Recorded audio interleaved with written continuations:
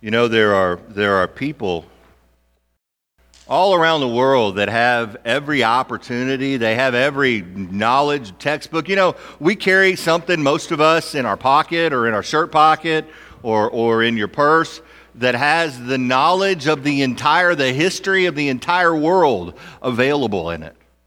If you have a smartphone and connected to something, whatever it is that you need to be connected to, you have the knowledge of the entire world available to you. And believe me, I use it a lot. I just touch the button on the front and don't even have to type it in. Just talk to my phone and say, hey, tell me about whatever, the Great Wall of China, and it pulls up all the information and pictures and satellite images.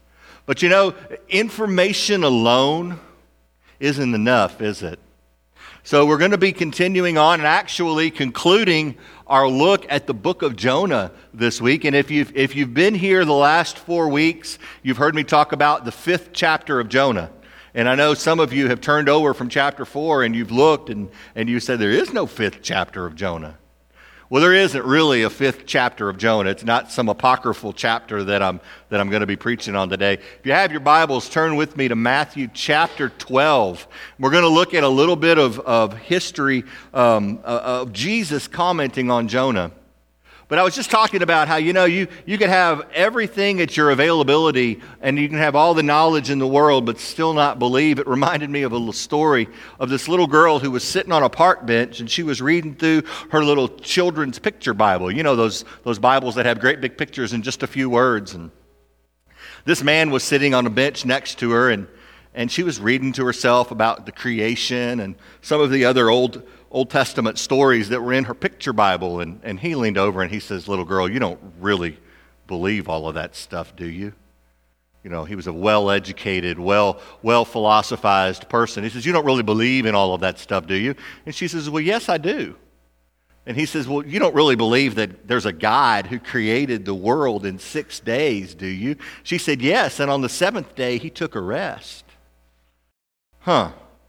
Well, you don't really believe that there was a flood, do you? And that all of humanity was wiped out? And she says, yes, except for Jonah. Or except for Noah. And I got myself confused there. Except for Noah. Noah lived because he and his family built an ark to the specifications that God gave him, and he and his family were spared. She goes, you don't really believe that, do you? She says, well, yes, I do. He says, what about Jonah? What about the fishtail Jonah? You don't really believe that there's a fish big enough to swallow a man, and for 3 nights and 3 days that man lived in the fish. And then he went on to preach, do you? And she says, well, yes, of course I believe that. And she says, well, how do you know? And she says, I know, I have faith. And one day when I get to heaven, I'm going to ask him all about that fish story. And she said, and the man said, what if he's not in heaven? And she said, then you can ask him. Then you ask him.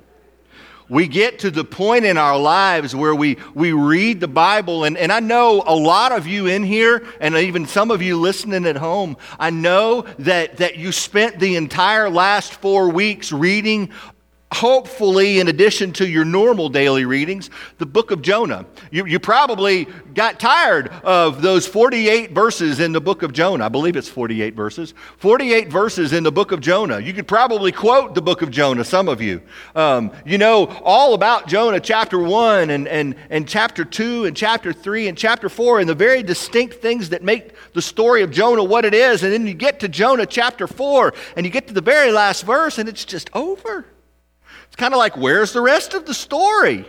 Where's the rest of Jonah? It just kind of ends. Don't you know God says that I love people and that I'll do anything to save people? And Jonah's just kind of sitting there pouting out to the east of the village, of the city.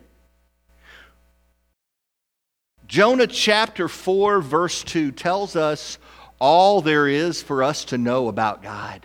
Not all there is, but this gives us a glimpse of who God is. And these are the words of Jonah. And in hindsight, looking back on Jonah chapter 4, we talked about him last week, this was Jonah's pout. I knew, Jonah said, that you are a merciful and compassionate God. I knew, Jonah said, that you're slow to become angry. I knew, Jonah said, that you're rich in faithful love. And I knew that you're one who relents from sending disaster. And yet I still am pouting. Yet I'm still whining. Yet I'm still upset because you did what you did. God, you are merciful and compassionate. Church, God hasn't changed any. God doesn't change yesterday, today, and forever. God is the same. God is still full of mercy and still full of compassion. God is still slow to become angry. But you know what it means when it says that God is slow to become angry? What is that actually telling us? That God will eventually become angry. He's just slow to become angry. He is rich in faithful love. Let me tell you, we sing a song sometimes, "No one ever cared for me like Jesus." He is rich in faithful love and unfailing love, and He relents from sending disasters. Our job, our mission, our purpose, our calling as an individual, as a family unit, and as the body of Christ is wrapped up very simply in that line across the bottom of the screen. Helping people, wherever they are, whoever they are, helping people that we meet along the way discover Jesus Christ. And it is an ongoing discovery. You can be here today and not know Jesus, and we're going to help you discover Christ. You can be here today and be a pastor, be a pastor's wife, a deacon, a deacon's wife, a trustee, whoever, and we're going to help you along that process of discovering Jesus, because we don't know all there is to know about Jesus. And not only discover Him, but become His followers. Now, having said that, we have to keep that balanced with the fact that there are some people who will know all about Jesus but will never, ever make that commitment to following Jesus. And I pray as we look at this text today that that's not you. So let me give you a little background on where we are. We're in Matthew chapter 12, in verse 38. Basically, what's been going on here is Jesus and His disciples have been getting in a little bit of trouble with the Pharisees. And the Pharisees were the ones who not only knew the law, they followed every jot and tittle of the law. Every dotted I and every crossed T. They followed the law as good as they humanly could. They weren't perfect, but they darn sure were close. And they followed the law. And not only did they follow the law, they also seemed to, as you read Matthew, Mark, Luke, and John, they seemed to follow Jesus around just about everywhere He went, trying to catch Him, trying to trick Him, trying to dissuade the crowd from following Him. They weren't really friendly with Jesus because He really wasn't the kind of Messiah that they were hoping to see. They were hoping for a victorious Messiah that would come and reestablish the throne of David, that would overthrow Rome and reestablish the temple, that would just flourish Judaism like it did in the good old days. And that wasn't quite the Jesus that they got. And so they followed Him around. And on the Sabbath one day, Jesus and the disciples were walking, and there was a wheat field, and one of the disciples, or a couple of them, reached out and kind of stripped a stalk of wheat right there. And then they just kind of, as they were walking, they would rub it around and blow the chaff out of their hand and be left with a little handful of grain, and they would chomp on it and eat it. Well, of course, the Pharisees saw that, and they went crazy because they said, "That's harvesting, and you're working on the Sabbath." And Jesus is like, "No, it's good to eat. It's good to eat. God wants us to rest, but God also is not concerned. You're concerned about the little things, and God is concerned about the big things." And then Jesus healed someone with the paralyzed hand. And then there was a man that was brought before Jesus who was demon-possessed, and he was blind and he was mute. He couldn't see and he couldn't speak. And Jesus healed him so the man could both speak and see, and all the crowds were astounded. And they said, "Perhaps this is the Son of David." When the Pharisees heard this, they contradicted Jesus. Some of the scribes, I'm going to pick up in verse 38, some of the scribes and Pharisees said to Him, Jesus, "Teacher, we want to see a sign from you." "Teacher, we want to see a sign from you." But He answered them, "An evil and adulterous generation demands a sign, but no sign will be given to it except the sign of the prophet Jonah. For as Jonah was in the belly of the huge fish 3 days and 3 nights, so the Son of Man will be in the heart of the earth 3 days and 3 nights. The men of Nineveh will stand up at the judgment with this generation and condemn it, because they repented at Jonah's proclamation, and look, something greater than Jonah is here. The queen of the south will rise up at the judgment with this generation and condemn it, because she came from the ends of the earth to hear the wisdom of Solomon. And look, something greater than Solomon is here. Let's pray this morning. Father God, I pray that as we break this word apart, that it not only fills our heads, but more importantly, it fills our hearts. Let it drive us to compassion with you. Let it drive us to a lingering ministry with you. Let it drive us not to know you in words and sermons, but let it drive us to know you in a very real and personal way. Let it help us discover Jesus Christ. Let it help us become your followers. In your name we pray, amen. Amen. So the Pharisees came to Jesus that day after he had just healed a man who had a demon possession, and he was blind and couldn't see, and he was mute and couldn't talk. And Jesus healed this man so much so that the crowd began to think, maybe this guy really is the Son of David. Maybe this guy really is who he says he is. And the Pharisees got really upset, and they demanded another sign. Now, I don't know about you, but it would just take one thing. It would just take one time. Jesus walking in here and grabbing a hold of somebody who was demon-possessed, couldn't see, and couldn't talk. And if I could see Jesus do that, it didn't even take that much for me.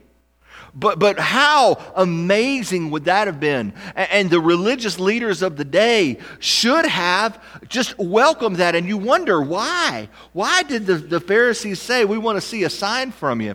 Well, when you read into it and when you look at that and compare it to the other parts of the New Testament and the other parts of the Gospels, what the Pharisees were actually doing there was they were trying to trick Jesus.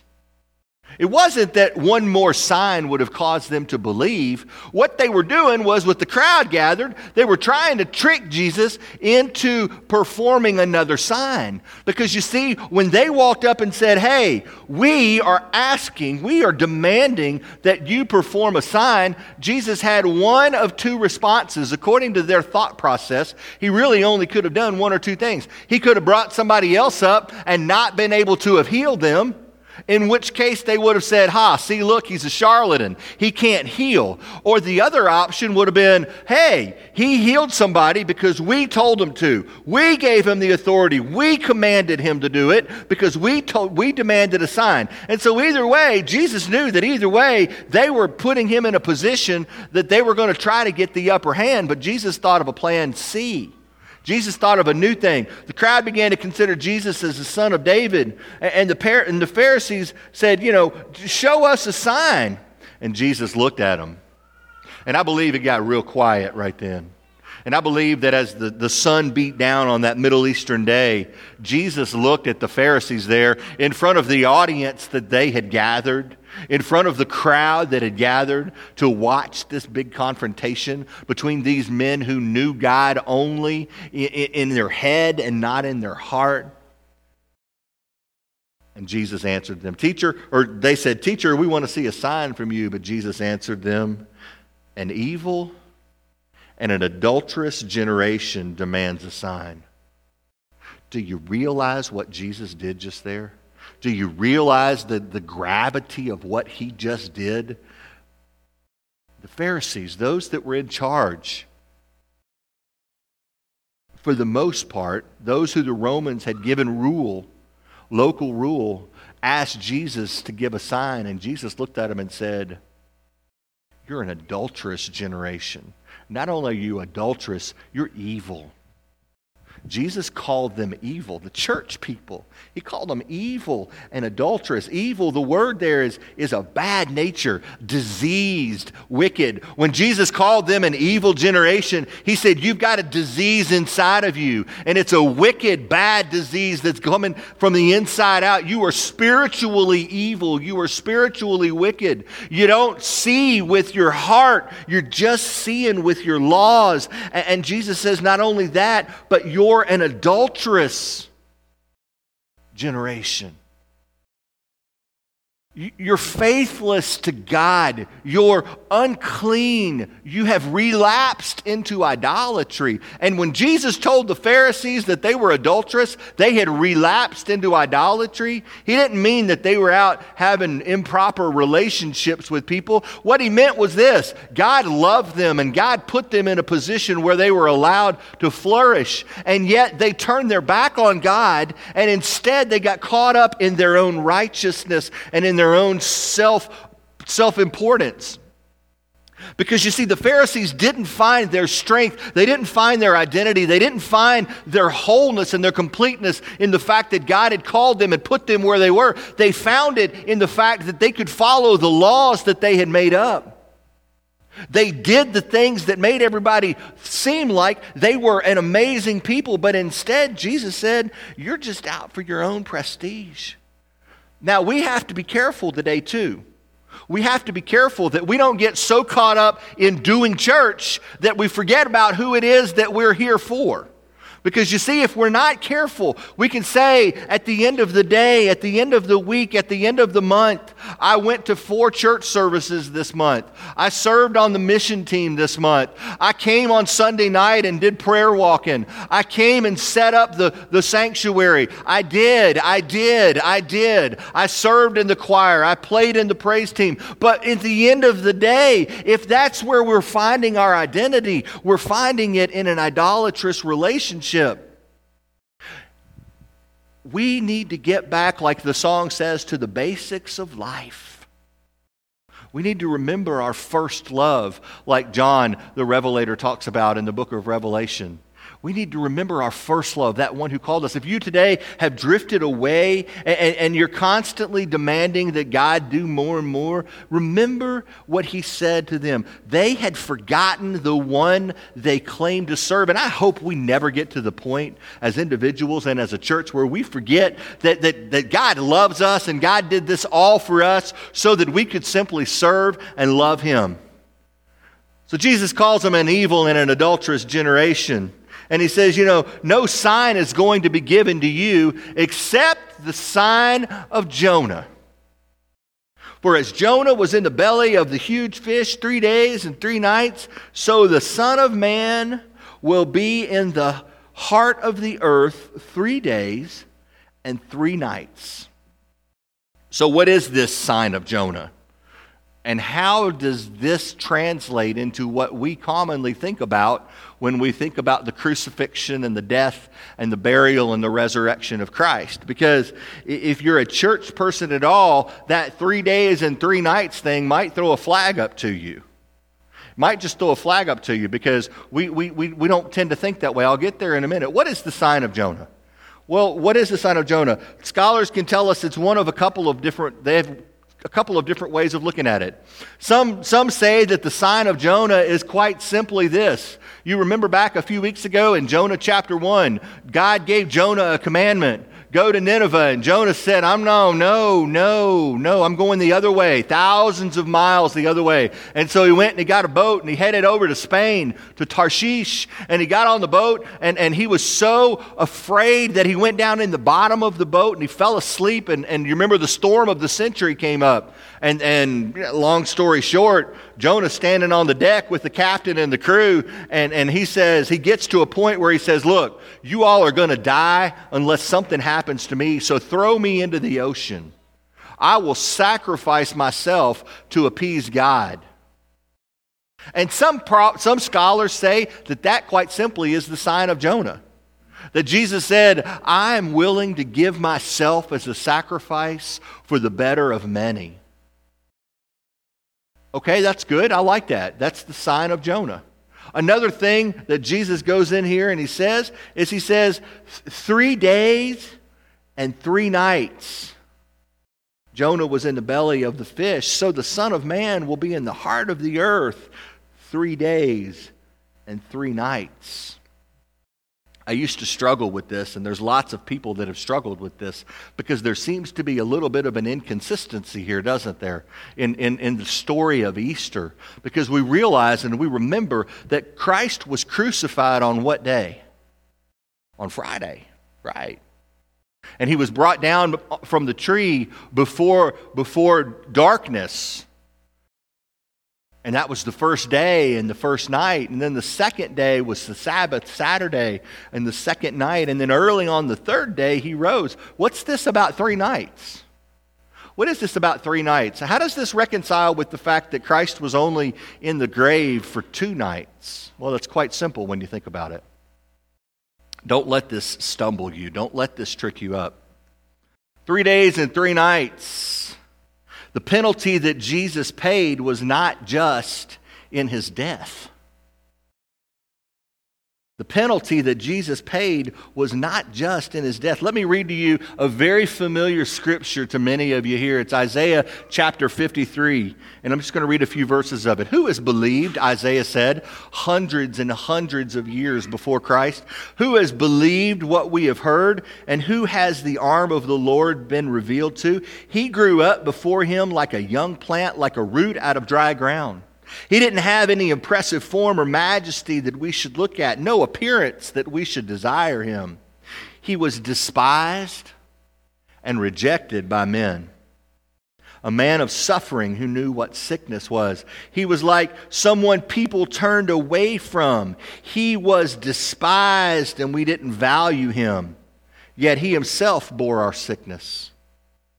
And he carried out our pains, but we in turn regarded him stricken, struck down by God and afflicted. But he was pierced for our transgressions. He was crushed for our iniquities. The punishment of our peace was upon him, and by his wounds we are healed. We all went astray like sheep. We have all turned our own way, and the Lord has punished him for the iniquity of us all. He was oppressed and afflicted, yet he didn't open his mouth. Like a lamb led to slaughter, like a sheep silent before her shearers, he did not open his mouth. What is that talking about there, church? What is that talking about? That's talking about the events that took place on Thursday night.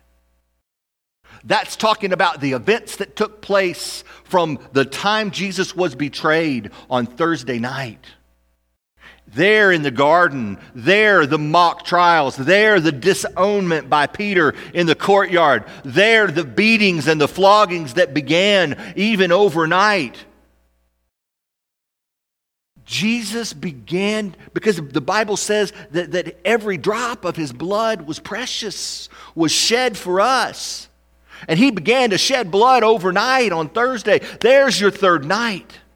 There's your third night. When Jesus said, just as Jonah was in the belly 3 nights and 3 days, so will the Son of Man go down 3 nights and 3 days. We typically begin with the death of Jesus, but Jesus said, I began to pay your penalty the night that I was betrayed, the night that everybody ran away, the night that I was disowned, the night that I was beaten and mocked and false trials put up.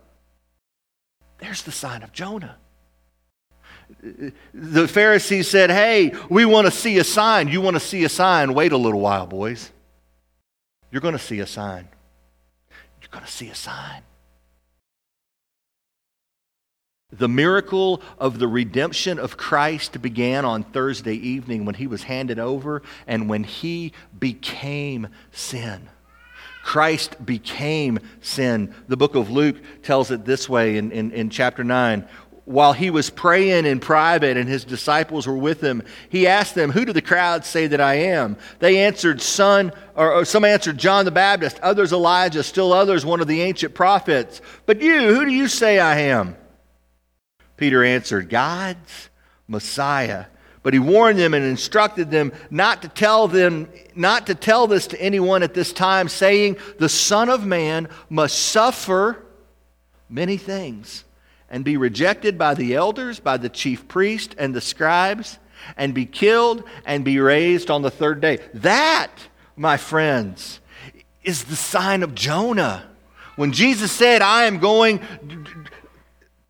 the Son of Man will be in the heart of the earth for 3 days and 3 nights. That's the sign of Jonah. I will suffer, he said. I will be rejected, he said. I will be killed, but I will be raised. And upon the resurrection, you, good friends, will have your sign. It's the sign of Jonah. Pharisees wanted a sign. Jesus says, oh, you're going to get a sign. You're going to get a sign very shortly. And the sign will begin when you demand my body, and when you demand that I be handed over, and you demand that I be tried and beaten and mocked and scourged. That's the sign. But there's also a condemnation. Verse 41, Matthew says, the men of Nineveh will stand up at the judgment with this generation and condemn it, because they repented at Jonah's proclamation. And look, something greater than Jonah is here. The men of Nineveh repented at the words of Jonah. It says, Jonah set out on the first day of his walk into the city. This is in Jonah chapter 4. And he said, in 40 days, Nineveh will be demolished. The men of Nineveh believed in God. What a sermon. What an amazing message. Jonah walked into town and said, in 40 days, this city is going to be destroyed by God. And everybody believed in God. Everyone believed. Everyone fell down on their faces and believed.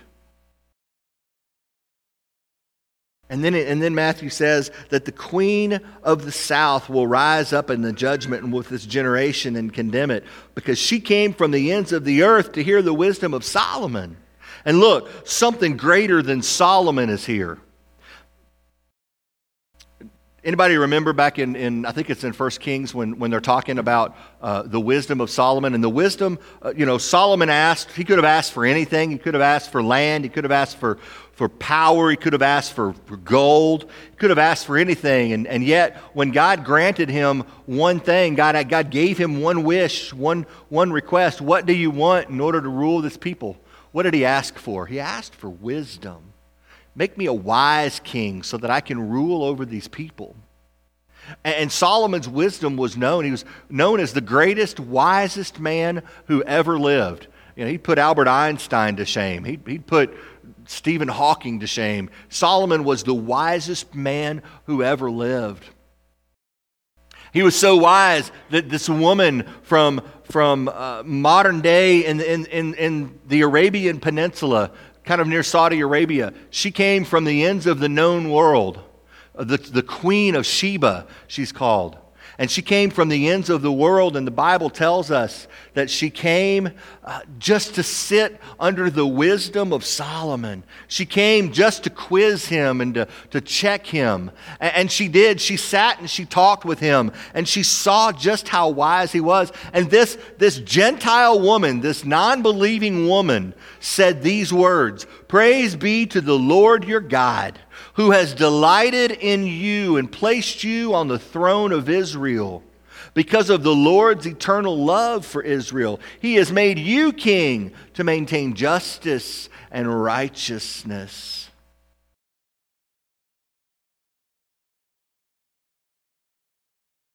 And Jesus told the Pharisees and the scribes that were gathered that day, he told them,